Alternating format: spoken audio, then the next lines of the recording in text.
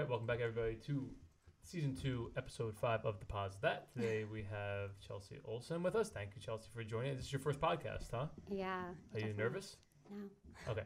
So what we want to do is tell everyone who you are and what you do, and then we'll get into the whole backstory. Sure. And the camera's there? Yeah, you're live. All right. So I'm Chelsea Olsen. I do different videos on mindset and motivation. I used to work with Jeff. He contacted me and said, do you want to come on and tell your story? So I said, okay. So mindset, motivation, where'd that come about? Obviously, your whole life you haven't been doing that. What brought you into that phase of life?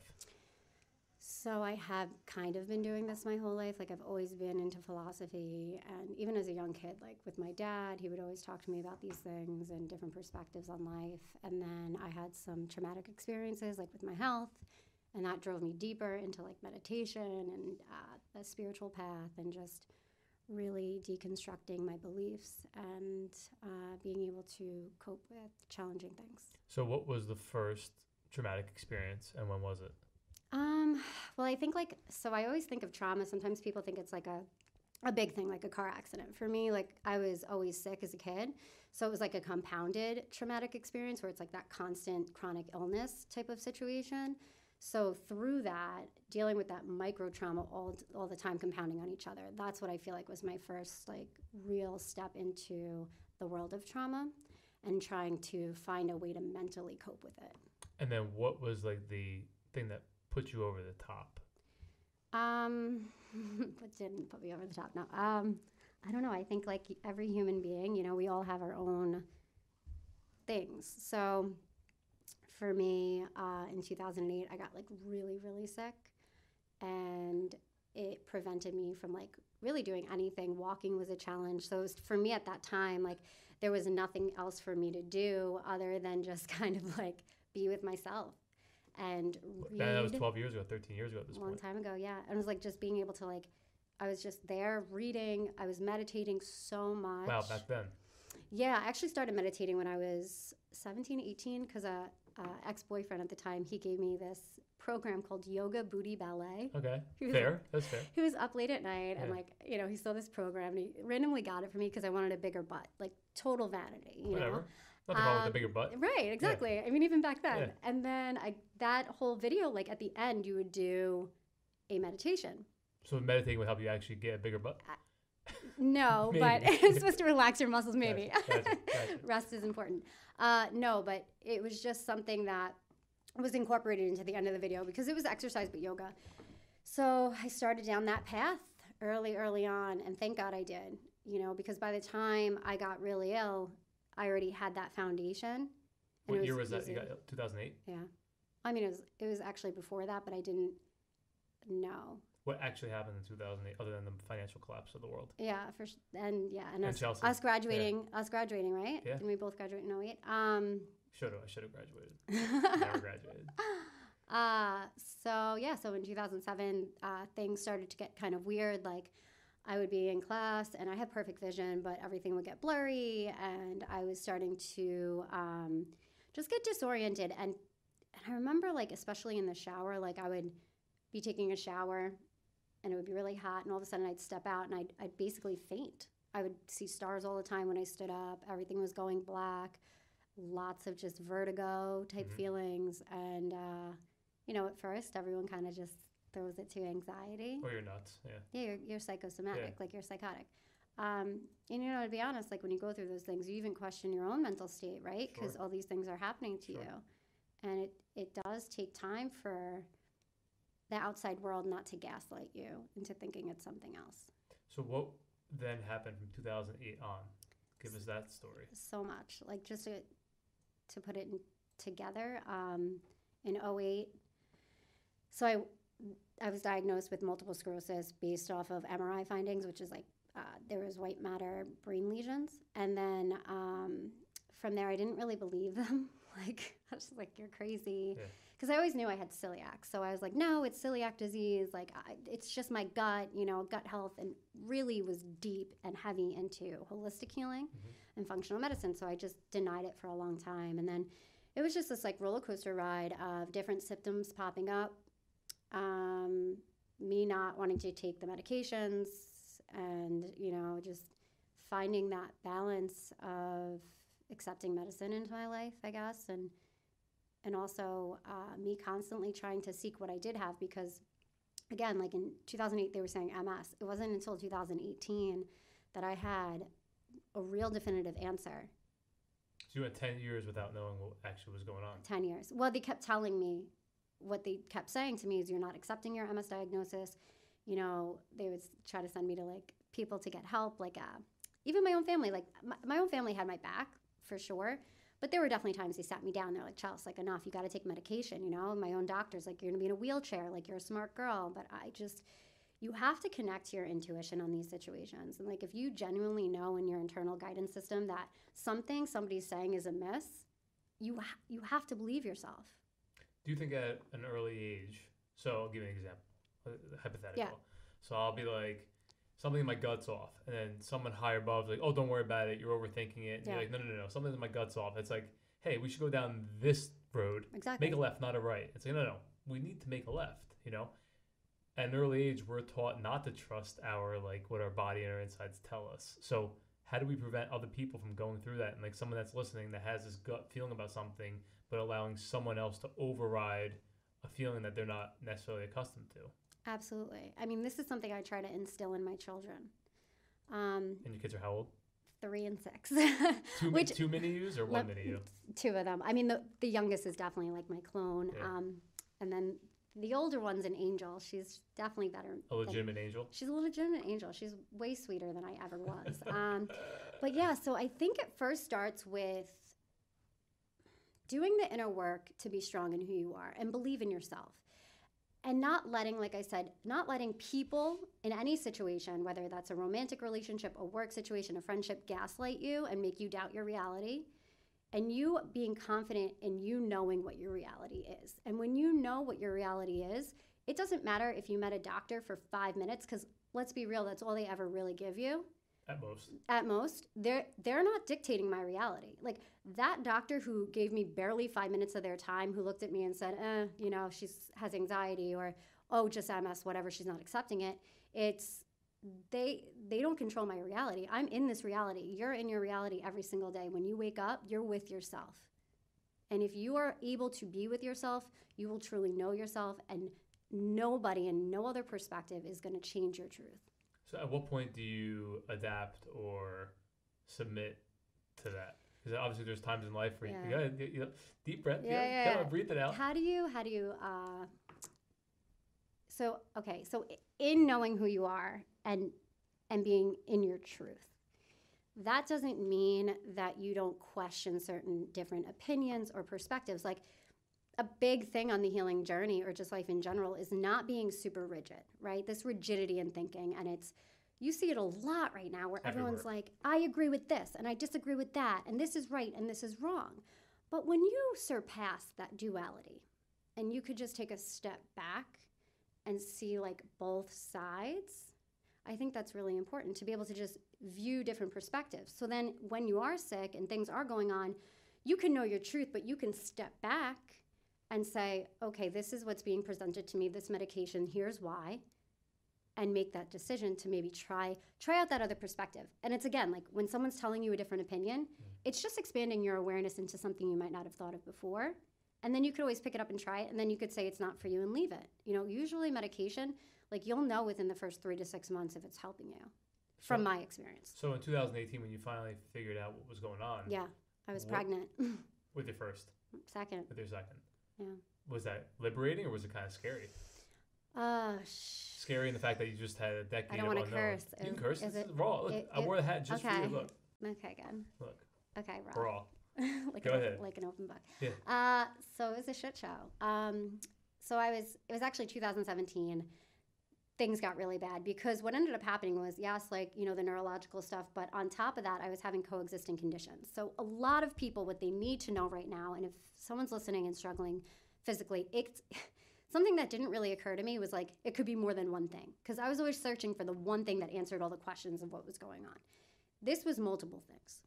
So by the time I found out in 2017 that I had a mast cell issue, hypereosinophilia, POTS, and potentially CIDP. I didn't have that confirmed because I was pregnant. They couldn't confirm that. You're gonna have to slow all those down, Yeah. not right now, afterwards. And Okay. Ryan, our amazing graphic designer, video editor, is gonna put all those words in right here at It's this so clip. fun. All these So. technical terms.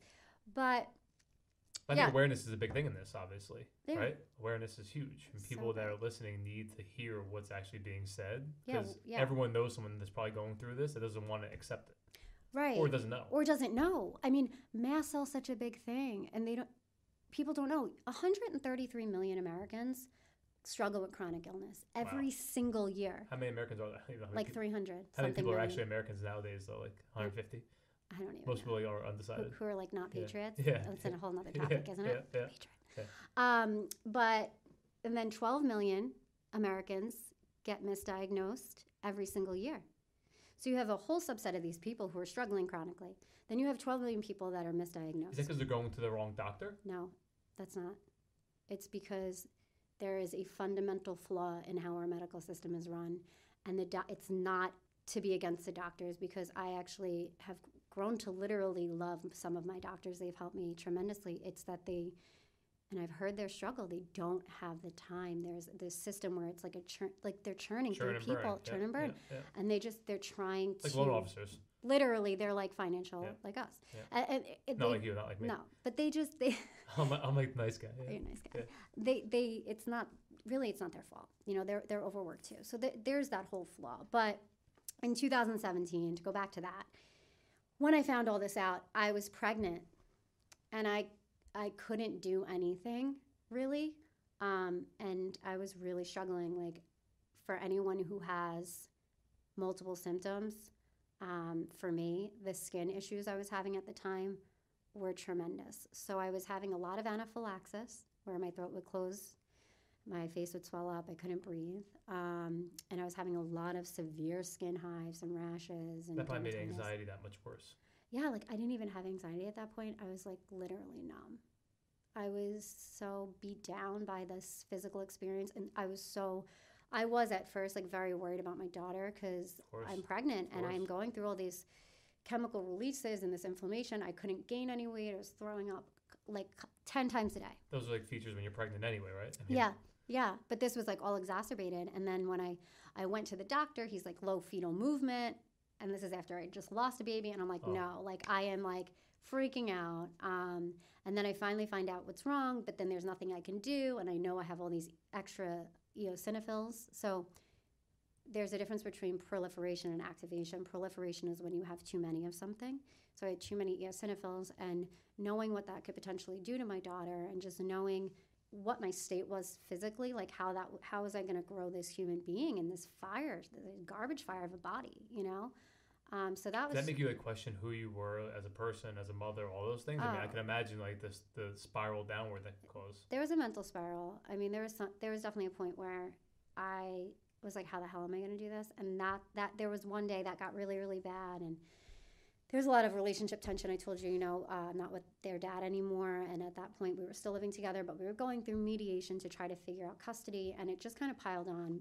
And I swear, I feel like I hit the ground, like physically hit the ground one day, and I was so just done, and I just prayed to whatever universe, like whatever intelligence is keeping my heart beating, keeping her alive, like whatever that is, just get her through healthy. Like I will suffer every minute. I don't care. Just I want her to be healthy. Like I'm surrendering. Just make it okay for her. And at that point, like I feel like around that time I went numb.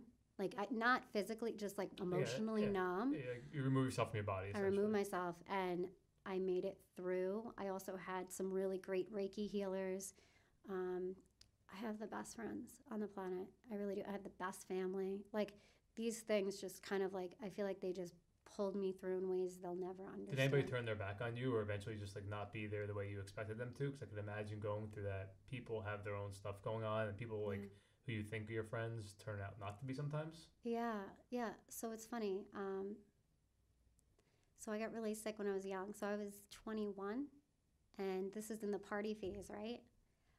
I don't know what it is, but my girlfriends stuck by me. I mean, they would stay in with me. I mean, like my best friend Amanda, my best friend Erica. I mean, they were there for me and showed up in ways that amaze me. And I'm sure, that's a big thing for people. You do lose relationships, especially when you can't go party. Sure, if that's what your relationship's built on, right? Yeah, but our like these girls that are in my tribe are incredible. You actually have like your own little tribe. I think we have a What's it tribe. called? Is it like a group chat where you guys are like, oh, the girl tribe? Like, what? They're a group of friends that all grew up together in Saratoga, and I'm like the odd man out, and they just adopted me. Did you meet them in college? Yeah, and they literally adopted me, and now we're kind of all over the country, but yeah, no, I was definitely blessed in that way. But in a relationship, like, here's the deal. If you're with someone and they're ill, and let's say you're the guy, that might not be what you want to take on. So in my relationship, I was, not healthy, and he knew that, but I was on certain medications like steroids a lot, like that were helping. And then removing that in the second pregnancy, having that grave type of situation, that illness, that stress, it's not to say that person turned their back on me. It's that I think it was too much for that person. And that's fair. Yeah, it's fair. I mean, it is what it is. Unfortunately, like I said, if you're true to yourself, yeah, you don't pick and choose what you're true to yourself about. Like, no. Like your body, your insides tell you. Yeah, and like he may not have communicated that in the best way. But it was definitely overwhelming being like, we're young and we're having these kids and I'm dealing with this health issues, and now we're learning that I have this like genetic stuff going on, and it's not easy. And I have a baby in me, and sure. like, yeah. It's hard enough having a relationship when things are easy. Oh, for sure. Yeah. So, I mean, there was that. But here, at the end of the day, like if you are with somebody and you are sick, it doesn't matter. You can't let somebody like shame you for that. And if you have to be honest. Radical honesty in a relationship is so important. And be real with each other and be like, this is not going to work for me. Well, we spoke the other day about very few people in today's world are radically honest, yeah. right? Or radically truthful, radically transparent. Yeah. Why is that? Or what's your belief on why that is? Well, have you been honest with somebody and then seen the reaction? Every day. Unfortunately, I'm really radically honest. A lot of people don't like that. No, see, I do like it. All. I think that people have a lot of fear, but also I think that people have this idea in their head that they're responsible for like somebody else's happiness or regulating their emotions, or like unless you're being a complete douchebag, you have to deal with your own triggers. So if I say something to you in my honest truth and it triggers you, that's on you. That's not really on me. And same vice versa. Like if someone comes to me with something, I have best friends who have literally been like, Chelsea, you're creating this illness in your mind because they believe in manifestation. And I can sit there and listen objectively and not really be triggered, because it's like, if you do the work, so you're not saying you don't supposed have to any triggers? I have some triggers. Oh, you do. Oh, being gaslighted is like my number one. So you are human. That is my number one trigger. When somebody tries to make me deny my reality, I can't. It just was a theme. I was listening to the Calm app for the past 2 nights, and one of the, I think I sent you a picture, screenshot of it. And one thing is called Incomplete, right? So yeah. I have a couple like second books I'm writing, and I always say like I couldn't have a podcast until I thought of the title. I'm a title guy, and then I could write the story. Yeah. Without having the title or the name, I can't write the whole story. So I have like 5 books I started writing, but I can't think of the title, so I can't move on and keep writing. But now, because of like the mortgage quarterback and football, my story, my background, like the next title of my book, or one of the books I'm going to write, is going to be called Passing Complete. And it's like, wait, what? Because in the meditation, it's talking about how people are actually complete, or you can find completion inside yourself, but it'll give an example of how you have like a circle that's trying to fit into a rectangle. My dad literally says this to me. My dad's watching this. Hi, Dad. Hey, Dad. So you have that trying to fit in, but you don't need that to be complete. Yeah. So people walk around incomplete, looking and searching for people or relationships to fill a void. 100%. And it's like, no. Like, you're complete on your own. But what's also interesting is, again, I think like there's very little discussion about that. Obviously, like if you want to find something in today's world, you can find it, but it's not like in your face. Like if you're watching this, you probably never heard this before or took serious attention to it. Yeah. Like you need to complete yourself first. 100%. Then the other person has to complete themselves first in business, personal, whatever. And then now you're able to form a structure on top of that and build. Yeah. But when both people are incomplete and you're feeding off of each other for a void, whatever that void may be, mental, physical, financially, like you're setting yourself up for a disaster. And it's very hard coming into anything incomplete and pretending like the foundation is complete. And I think most people do that, again, in personal and business. And that's why, the world is the way it is today. I completely agree. I mean, kind of what you're talking about is codependency too. Completely. I think that's And how can you have these honest conversations when you're with somebody where you're depending on them for your happiness? Like if you're depending on that lover's sure. validation and Sure. support and them being there, of course you're fearful to be radically honest because that means that they would take that away from you, and there you go, you're with your void. So if you haven't done that work, that inner completion, and that person gets pulled away from you, you freaking fall apart. You fall apart. So how do you rebound from that if you do fall apart? Like, what are your strategies, or what have helped you? Yeah. Like once you thought you hit rock bottom. Yeah, I've always learned that rock bottom isn't always rock bottom. Like you think you hit rock bottom, then there's like another step down, and then there's like 10 steps down. Yeah. What's helped you like rebound from that or rebuild? All right, so I'm gonna be really honest. So No, lie to us. I'm gonna lie. Let's be radical honest. So when it comes to my health, steroids. So You got big muscles. Yeah, I do. Yeah. Like methylprednisolone, steroids. When things get really, really out of control, like I could deal with any physical problem. I could not walk. I could stand up and pass out. I could throw up 20 times. I could be bleeding out of every freaking hole. And you're okay. I'm fine. My skin, with it, the level of like rashes with the eosinophils, it's burning your skin alive almost. It's like burning, itching, Horrible. bleeding, cracking, like unbearable. So for me in a physical capacity, I turn to like steroids for that. Now like physical pain, I can man through no problem. It's just, to me, I don't even care. Let's say if you give birth, you could do anything. I don't care. Yeah, but just in general, like I can muddle through pain because I know pain is passing. The skin stuff's a lot. So I would say for me, being chronically ill, and a lot of people who have autoimmune diseases are going to be like, yeah, she's right. Like just a little bit of low-dose steroid, even if it's 4 milligrams, that on my worst physical days puts me through. As far as rebounding emotionally, you have to be able to be in that hot loneliness. You have to be able to experience those intense feelings and sit with them, because that's the only way I have found for them to truly pass without taking a Xanax, without taking any medication, which if you need medicine, totally not saying that's a problem. But just for me, sitting, like when I broke up with my ex and like the kids would go to his house, I would just like sit in the dark. And, quiet, nothing else. Oh, my, such a creep. And just sit in my living room and just be like, I'm gonna sit with my feelings. Like, so, and actually said that to yourself. like so somber. Yeah, whatever. Right. But it's like the only way. I've been there. What was I supposed to do? You know, was I supposed to go out and drink and like have sex and just like mask all the pain? I couldn't do that, because that's what you do when you're younger, you know? So do you think people, again, like I'm a big believer that how you dealt with problems in the past, call it like 10 years old, 15 years old, 20, whatever, however many ages you want to put into that group, right? Yeah. Most people are what they are. Yeah. In general, again, like if you're 15, you're doing what you did at 10. If you're 25, you're doing what you did at 15 and 10. Obviously, you want to evolve and find new ways. Of course. But I feel like because of COVID in particular, that's limited the distraction ability, right? Yeah. Like you can't go out to a bar. Right. Can't go out with friends and have dinner. You can't necessarily go to the gym. You know, if it's cold out, you can't go to the park, you know? So you can't have the human interaction. So what have people done to replace what their normal escapes were? You know, that's a question I would love to ask people. And that's one of the reasons I started doing these videos. I was seeing so many people unravel around me. And I was like, how can I be of service? And how could all this pain I went through and struggle, how could that help someone? And that's why I started doing these videos, to try to tell people, you know, I did a video on addiction and I did a video on intense emotions, and like, you can't keep using things to escape yourself.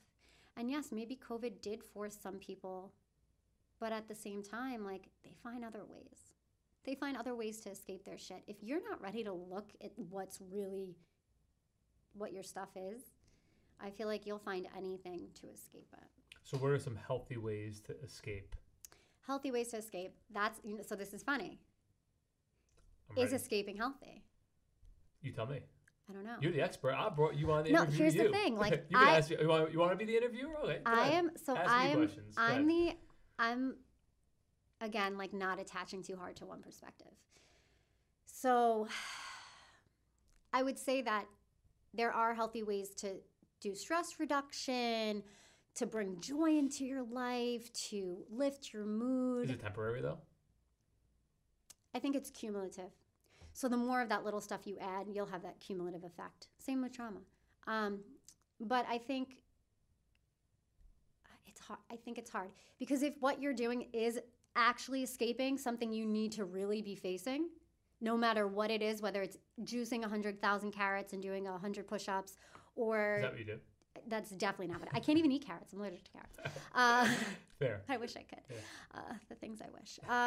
Or if it's, something more intense like a sex or a porn addiction or a drug addiction, like if you are escaping, I don't know if you could genuinely ever truly know who you are, ever truly be whole, ever really be able to participate in a raw, honest relationship. And that goes through love and business and everything.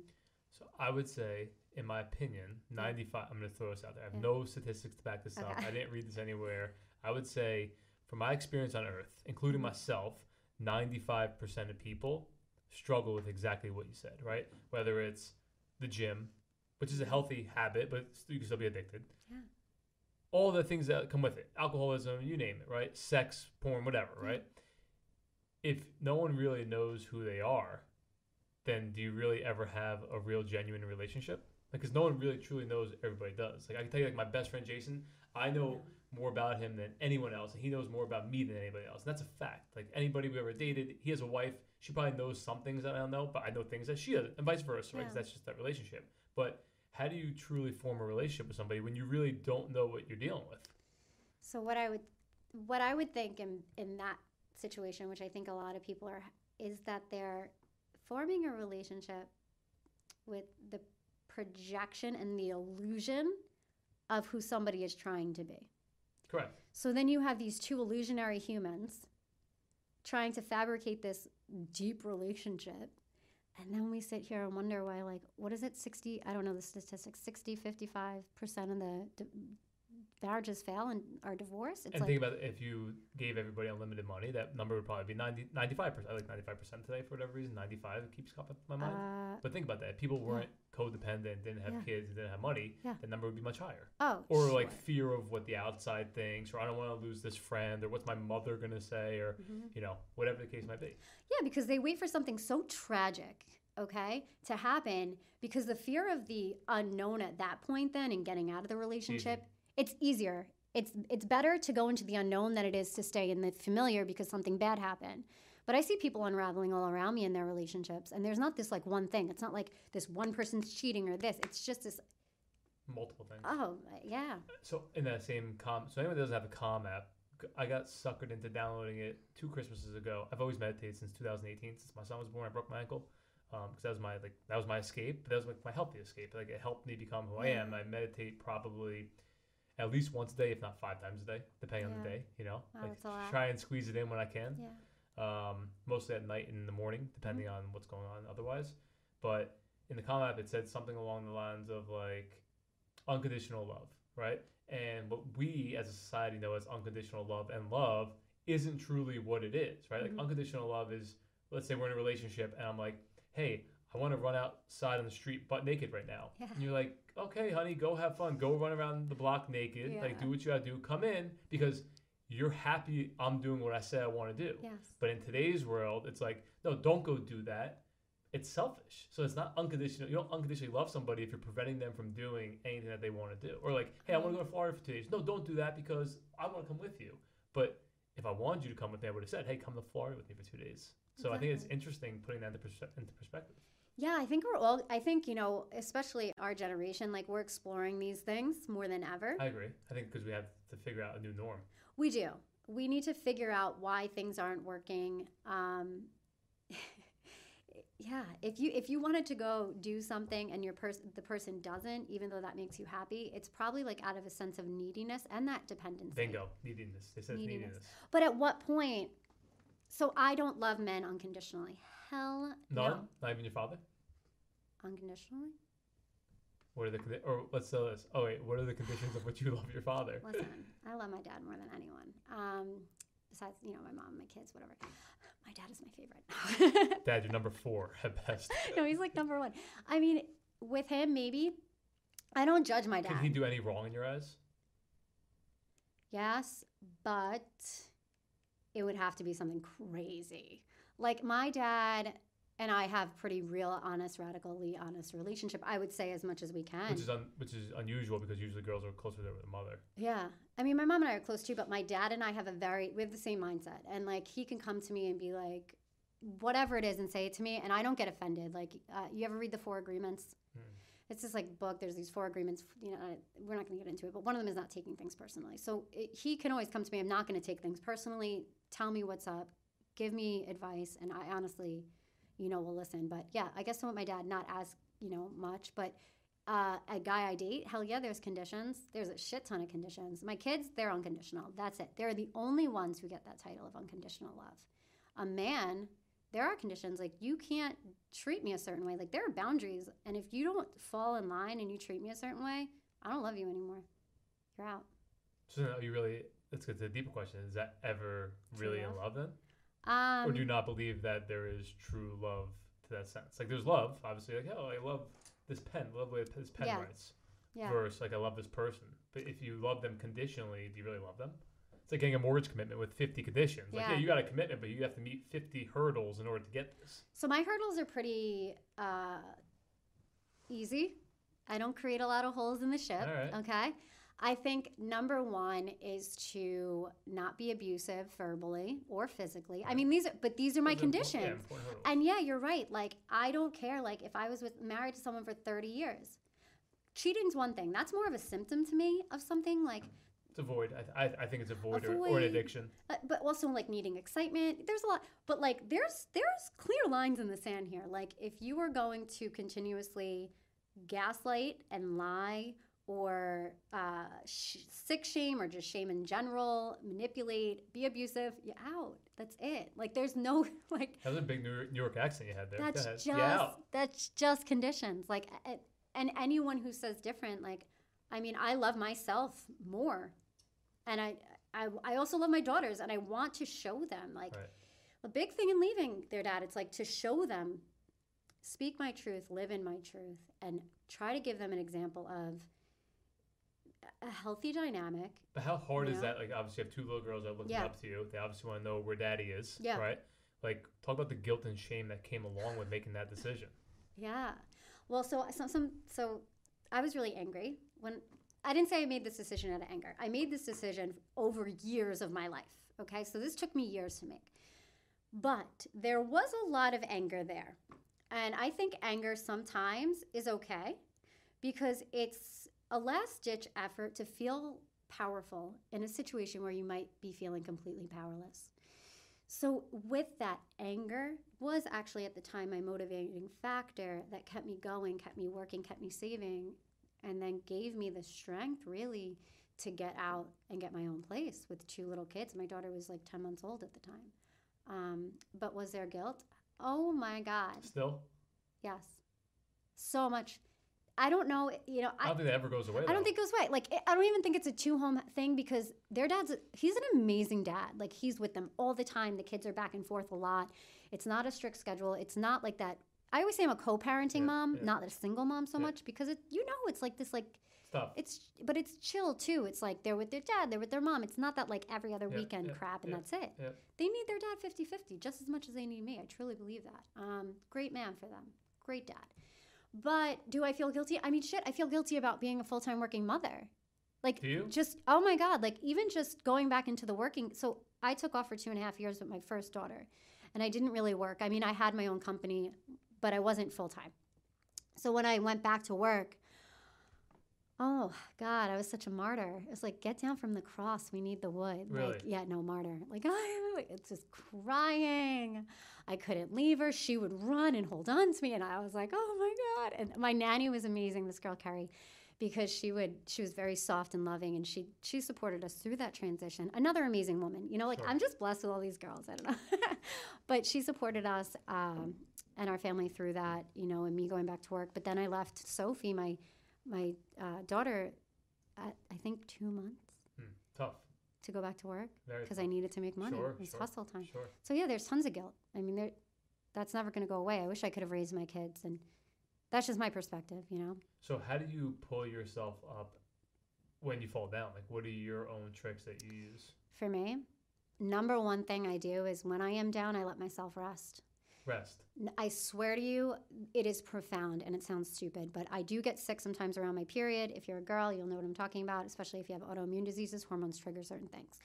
And I used to be very hard on myself. Like, if I was sick, like, no, you have to go to the gym. No, you have to get all this work done.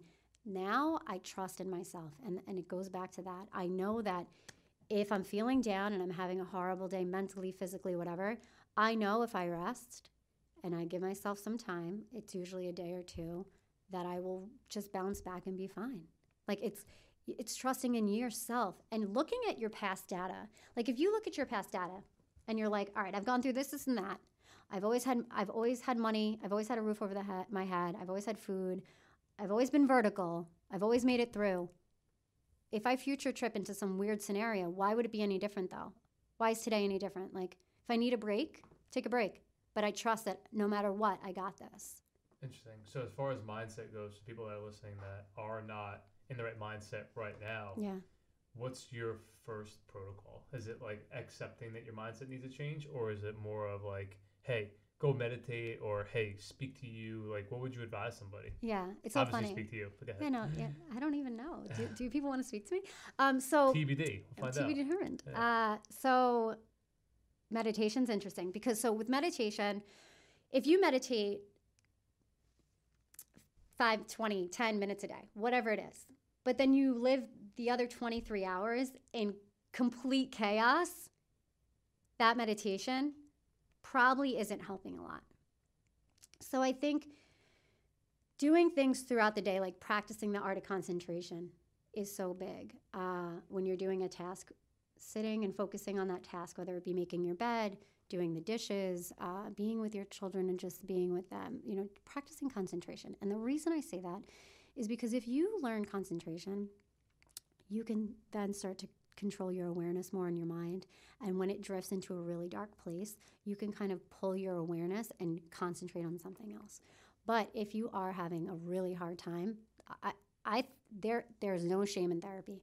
I think therapy is definitely an important step, especially right now because they're just in this uncertain time and it's chaotic for them and they're feeling really heavy emotions that they need to learn how to cope with and sit with. But I do fear saying just go sit alone because there's other things like suicide and there's, and this is real. Like, yeah. I work with nonprofits that are telling me that their suicide rate is up and they're stressed out. It's like, I don't want to just say like, oh, just go sit with your shit. No, like go to a therapist, get evaluated, then come and sit with My your only shit. problem with therapists was I've spoken to, I don't know, 10 maybe in my life. Like most were like one and dones. And then my problem is like I'll be speaking to a therapist and I feel like it's a deposit that episode. And like I wound up hearing their shit. Like I had one lady, I swear to God, right? I swear to God, I was sitting with my son's mother, and this girl's like, yeah, I don't sleep with this lady who's a therapist. She's like, I don't sleep with I don't sleep with my husband anymore. He's an alcoholic. I'm like, wait, hold on a second. Who are we talking? We're paying you, and you're sitting here talking about like what your problems are. So I think there's a fine line. I think you have to find like anything. You have to find the right person for you. Yeah. But are there any like do-it-yourself methods that you recommend to people? Yeah, and the therapy thing, I just say it to because God forbid somebody's really struggling right now. I think it's important. Just get a professional medical opinion if you think you need it. You know what I mean? Let's be safe there. And then for yourself, life is supposed to be full of joy. And we forget that. Like, why are we forgetting this? Pressure, outside pressure? I don't even know what it is. But like when you're a kid, you just look at your kids, man. My son wakes up every day, happy first thing. Daddy, play with my toys. So excited. No matter what happened. Isn't he excited for life? Every day, every second. My kids too. Maya, not so much right now. Sophie, she wakes up and it's like, it's just the sky is bright and we're ready to wake up. But they try things. This is the thing. Kids try things. Like you'll see as your son gets older, he'll try maybe baseball, maybe football. You liked football. Hockey. Like he'll just start sampling life. Like maybe he'll like chess. Maybe he'll like puzzles. Like they try things. You think adults stop trying things? I think we stop sampling life. And then we wonder why we're depressed. I like that. Sample life. Like if you don't, people will be like, well, I don't. Here's the saddest thing. So I do kind of like coach people. I'm not trying to pitch that, but I do. And this one person was telling me that they don't even know what makes them happy anymore. And then I started hearing this from so many people, adults. Like, I believe it. I'm like, well, I believe it. I said, well, okay, she's on medicine. You're in therapy. Awesome. What are you doing every day to make yourself happier? And it was like, she just didn't know. And to me, that's a big deal. That's a big deal to me. And I said, okay, well, you need to, let's start sampling life. Here's some things like you should be trying. See if you can find a passion. So I think the biggest thing in what you just said is, and everyone's gonna get a free session out of you for this, just that's listening, not extra outside of here, but like use an athlete as an example, right? Use it as a high school athlete that played 3 sports, now goes to college, has nothing to get into partying and drugs or whatever, right? Sure, yeah. Or a professional athlete that has a career-ending injury, or you get so old you can't play anymore. Now they have this structure, this routine, this void that now they have to replace everything that they knew and lived for, the legacy, the brand, the image, the godlike figure. Now they're just an average Joe again. So like, what would be your advice to an athlete or a dancer or a professional, trust me, or a professional mother, if you will, now that went from a professional corporate world that now is only a mother and that now maybe doesn't have their own earning capabilities, or they're at home with the kids, they don't have like a financial purpose or like a bigger vision. What would your advice be to them to replace what they once knew and had? So again, that goes back to us. We create this identity for ourselves, and we all have our narrative, you know? We all have our victim story too. We all have this idea of who we actually are. And when we attach so strongly to this illusion of who we are, that takes a lot of time to deconstruct. And Years. It does, and it's just honest. It's inevitable. I mean, I was a competitive gymnast. I mean, like, I went down that route. I didn't go in like college, but I understand, like, You do a mean handstand. Mean handstand, back talk. I understand the idea of an identity crisis, because you have to also understand when I became sick, everything fell apart from around me. My whole identity of who I was, this party girl, this fun girl, this finance person. You were fun? I was so much fun. My kids are like, no, she was never fun. No, but I was like a very fun, outgoing. I owned a company. I was doing this. I was working. I was like hustling, and that had to come to an end. Do you feel like the life got taken from you or taken out of you?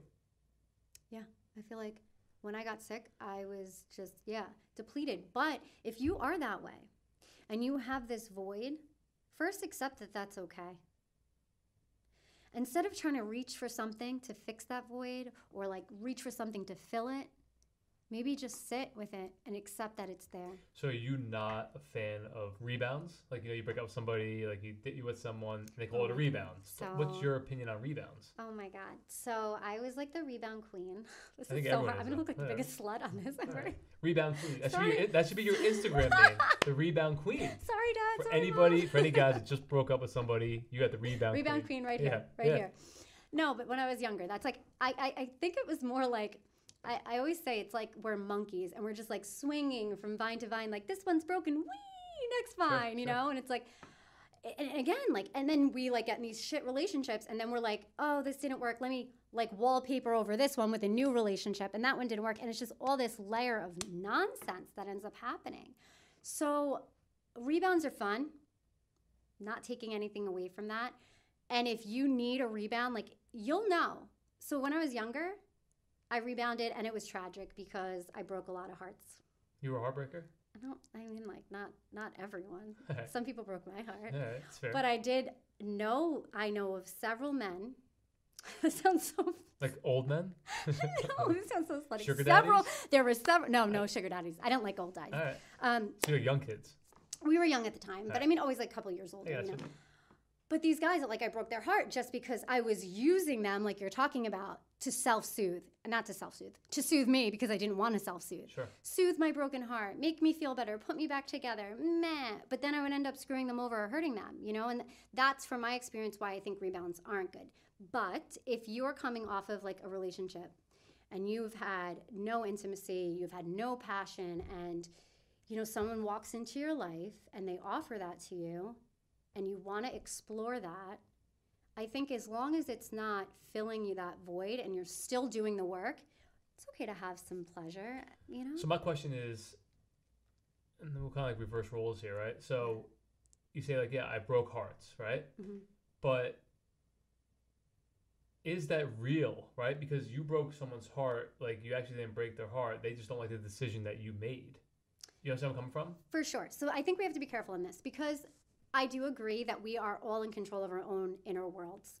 We regulate our emotions, we regulate our triggers. No one could actually make us say, do, or feel anything. And that's a big topic for me, is like, don't come to me with your nonsense and tell me that it's like, you know, like you made me do this, right? You're in control of your actions. But at the same time, at what level of a douchebag can we be to where there's no ownership? Because we are co-creating here, you know? And if there's terms and so if you're in a relationship and we have together agreed on those terms and conditions, and then I break those terms and conditions. Yeah, but I think a lot of people problem. have unspoken terms and conditions, or call it unrealistic expectations or false expectations False. in general, right? Like, But that's sometimes your fault. Like if you put that so on how do you them. prevent that? That's my question. How So- do people prevent that in relationships? Because I think a lot Yeah. of relationships fail for numerous reasons, obviously, Yeah. but specifically communication, Yeah. and just being on different pages. Yeah. I think, and that's reality. But and this is the other thing that's so hard. It's like, how do I say this? Is failing bad?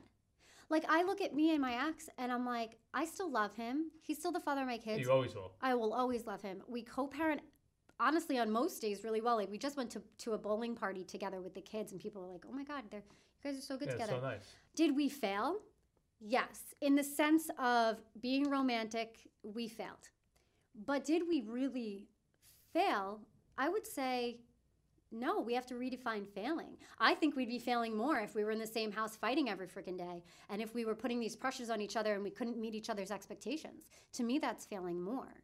So I guess being clear and honest with your terms and conditions and allowing things to fail. I don't know how I feel about marriage. I don't know how I feel about any of it. I obviously believe in the family unit. And if you could be with the person that you have children with, I think that's wonderful and you fight for it. I fought for it.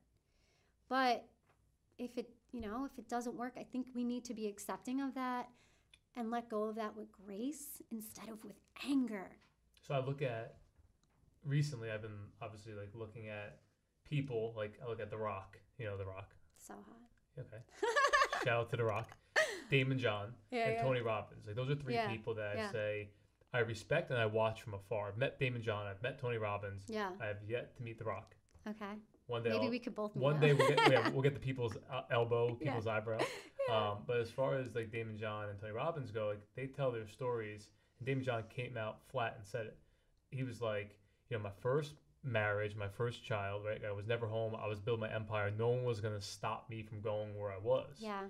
And from what I know about Tony Robbins, essentially kind of like the same thing. He actually married somebody and he brought their kids and that didn't work out, right? I remember that. And then you have The Rock, who went through, from what I know, a bad marriage, breakup, whatever, and now he has a new wife and kids, right? Yeah. So you got to look at people that have failed and rebuilt. Like that's something I admire most with people in general, people in business in particular, obviously. Yeah. Like, look, you could have taken that, fallen on the street, became an addict, killed yourself, became an alcoholic. Yeah. You didn't have to be The Rock. You didn't have to be the Shark. And you didn't have to become Tony Robbins, right? Yeah. But I think the discussion needs to be had, especially in the time that we're in today, of Right. their specific stories of what they did to like succeed at round 2, if you will, right? In a relationship?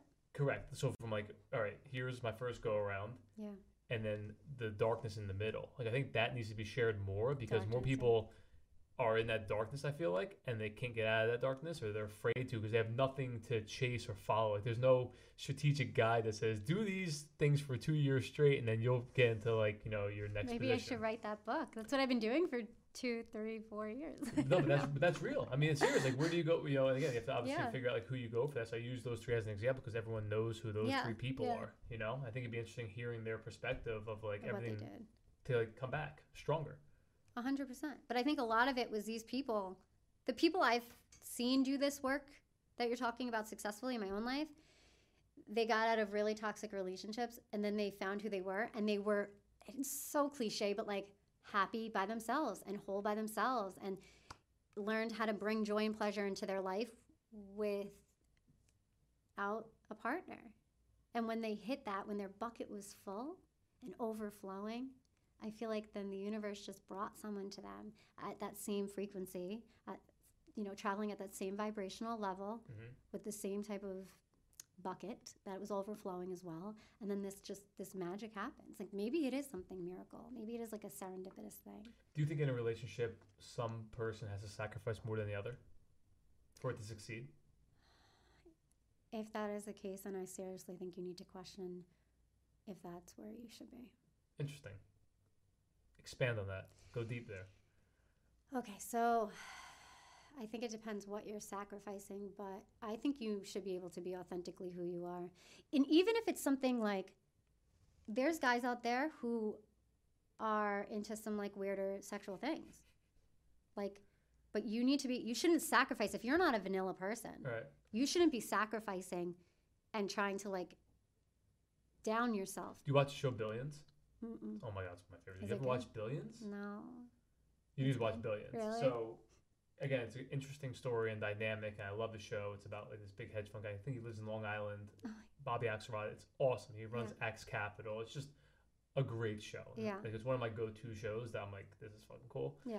And there's a big, powerful like DA, I think the district attorney, whatever, high up in Yeah. the political ranks, and then Bobby Axelrod, who runs X Capital, and then his assistant Wendy. She's like the shrink, Okay. but she runs his company. Yeah. And it's like this guy, her husband, trying to take down Bobby Axelrod for like insider trading, Oh my fraud, gosh. you name it. So, Yeah. but like this wife's in the middle, but like at work, she's a beast, she's a killer. Mhm. And at home, she's married to this guy because she probably thought, oh, this guy's gonna make it in life, you know, like this guy's gonna be successful, has political ties.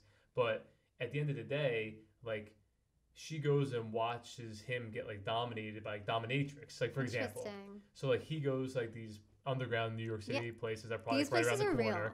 Like they Yeah. whip him, they tie him up, like these little Asian girls like do whatever to him. Mhm. But like that's real, right? But they have a terrible marriage. Everyone knows they have a terrible marriage. She finally leaves him in the end. But like it's interesting watching that dynamic of like who she is at work versus who she is at home.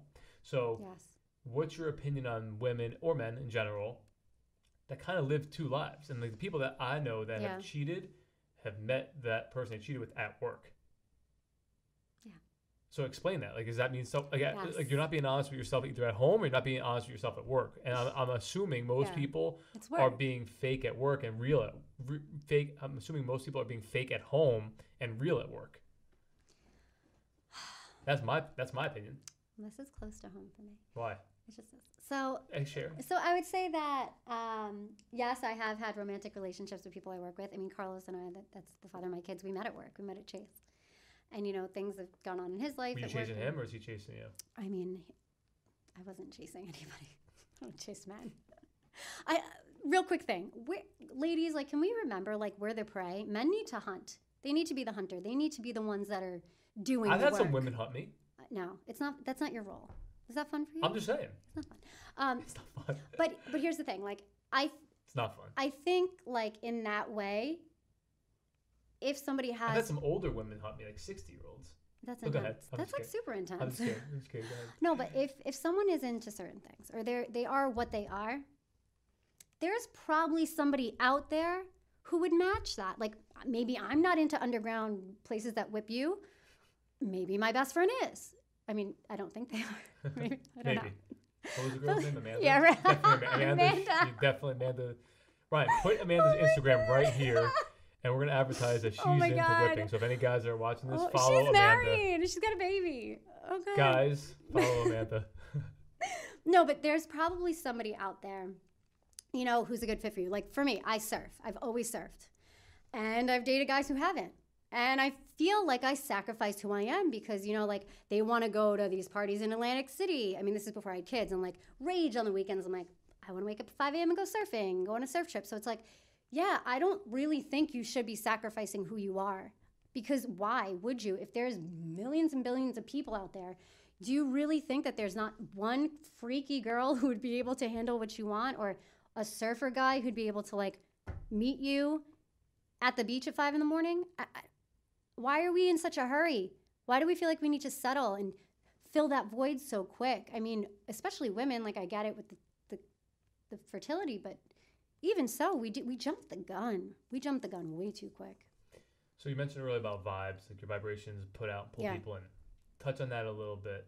And explain how you can change your vibe Yeah. and attract what you want, not what you don't want. Yeah, so law of attraction, manifestation, this is all stuff that might not resonate with certain people, but I'm just going to speak from my experience. And again, I'm not really attached to this either. Vibration. So I would use that as kind of like a state of being, like your baseline feeling. So in one of my videos, I asked, like, if you had to rate your level of happiness 1 to 10, where would you be?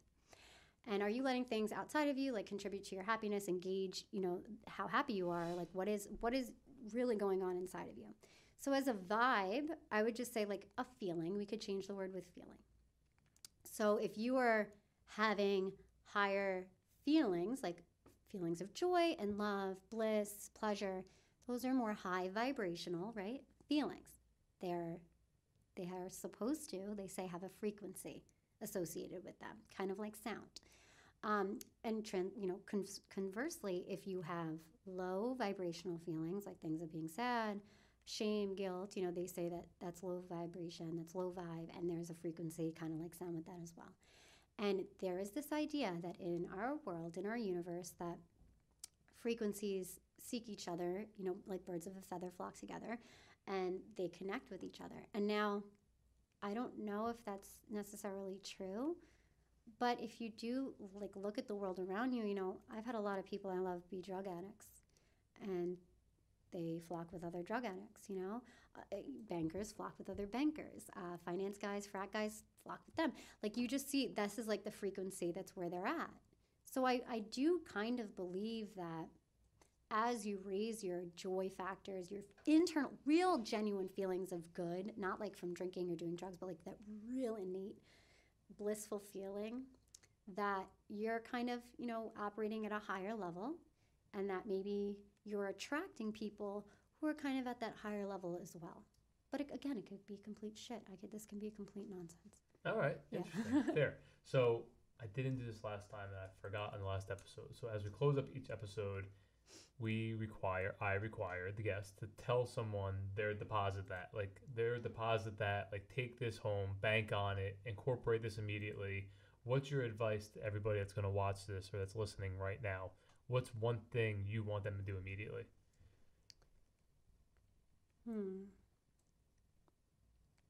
One thing I would say, number one, rest. Just give yourself permission to rest. And 2, I know it's not supposed to have 1, but you could have 2. Believe in yourself. Double deposit that. Freaking believe in yourself. What is this like? I'm so sick of people just like being floundering in their mind and forgetting who they are. Remember who you are. Take a breath and remember who you are. Remember what it is you like to do. What makes you happy in life. Remember who you are, and don't let anybody convince you that your reality is any different than it is. Just be true to yourself. Ryan, make sure you put the big brain that we're going to create right here. So deposit that into the brain. Everybody go follow Chelsea. Hey. Thank you for coming on Deposit That, episode 5, season 2. And we look forward to having you back on. Yes, thank you. Thank you for having me.